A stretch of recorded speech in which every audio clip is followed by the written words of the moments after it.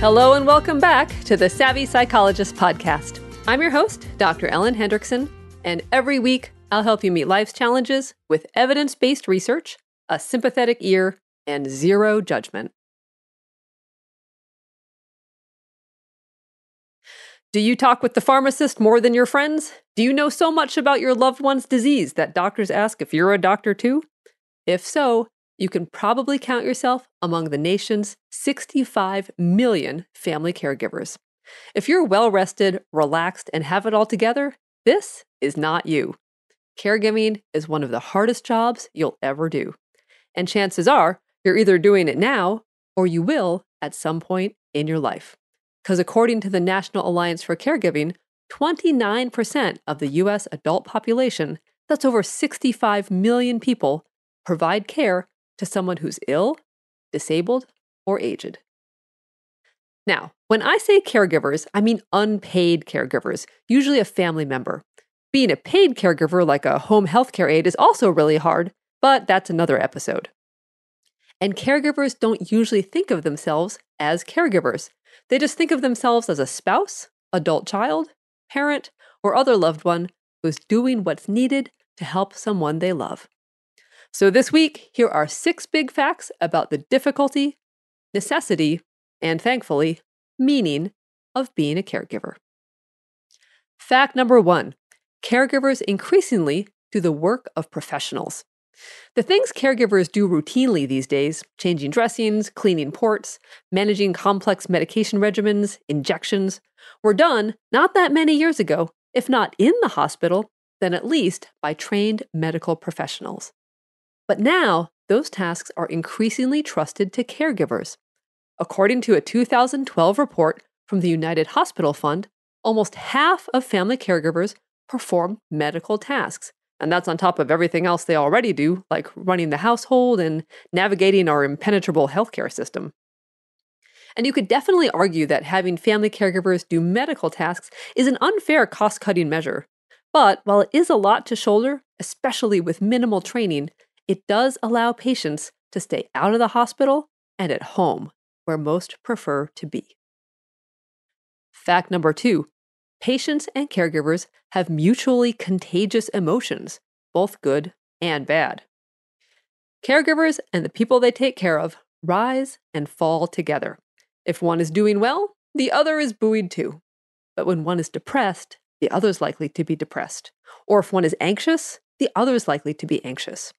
Caregiving is supposed to be a support system, but when burnout and negative emotions sneak in there, it becomes more like a distress system. For example, a 2006 study of caregivers of advanced cancer patients found that when patients have any psychological illness, caregivers are almost 8 times as likely to have one too, and vice versa. Fact number 3, caregiving can be hazardous to your health. This is a tough one.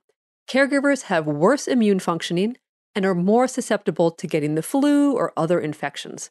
They have twice the rate of chronic conditions like diabetes, heart disease, and arthritis than non-caregivers. And most alarmingly, a 1999 study in the prestigious Journal of the American Medical Association found that the strain of caring for a cancer patient increased the caregiver's risk of dying in the next 5 years by 63%. Fact number 4, despite all this, caregivers almost never reach out for help. In addition to caregiving, caregivers often work a job, run the household, and may also take care of kids. But caregivers don't often advocate for themselves or seek help. They think, I'm not the one who's sick, or I shouldn't complain, I'm the healthy one. But caregiving is exhausting and isolating, and no one should face it alone. I've said this before, but if you're a caregiver, think of yourself as the coach of a team, not as every single player. Recruit as many people as you can to help both you and the person you're caring for. Your teenage kids, your spouse, your loved one's friends, even long-distance relatives can order groceries online or be in charge of bills.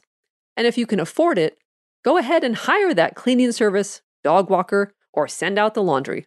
One last task will be worth every penny. Fact number 5, caregiving is valuable, really valuable.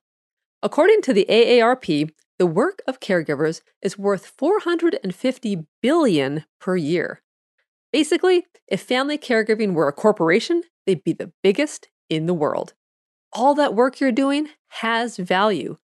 It's easy to discount it, but caregiving is one of the hardest jobs there is, and managing the day-to-day of your life, your loved one, and possibly others means you're doing the work of multiple people. Fact number 6. Resources for caregivers still don't match the need, but are growing. Luckily, the challenges faced by caregivers have caught the attention of researchers, hospitals, and service providers alike. Many hospitals and cancer centers have support groups for caregivers, and if yours doesn't have one, request one. In the meantime, you can check out resources online, and you'll find links to the American Cancer Society, Alzheimer's Association, and ALS Association in the show notes at quickanddirtytips.com/savvy-psychologist. So before you reflexively offer to help all the people in your family use the bathroom, get support. Don't feel you should be able to do it all. You'll set yourself up for failure or at least burnout.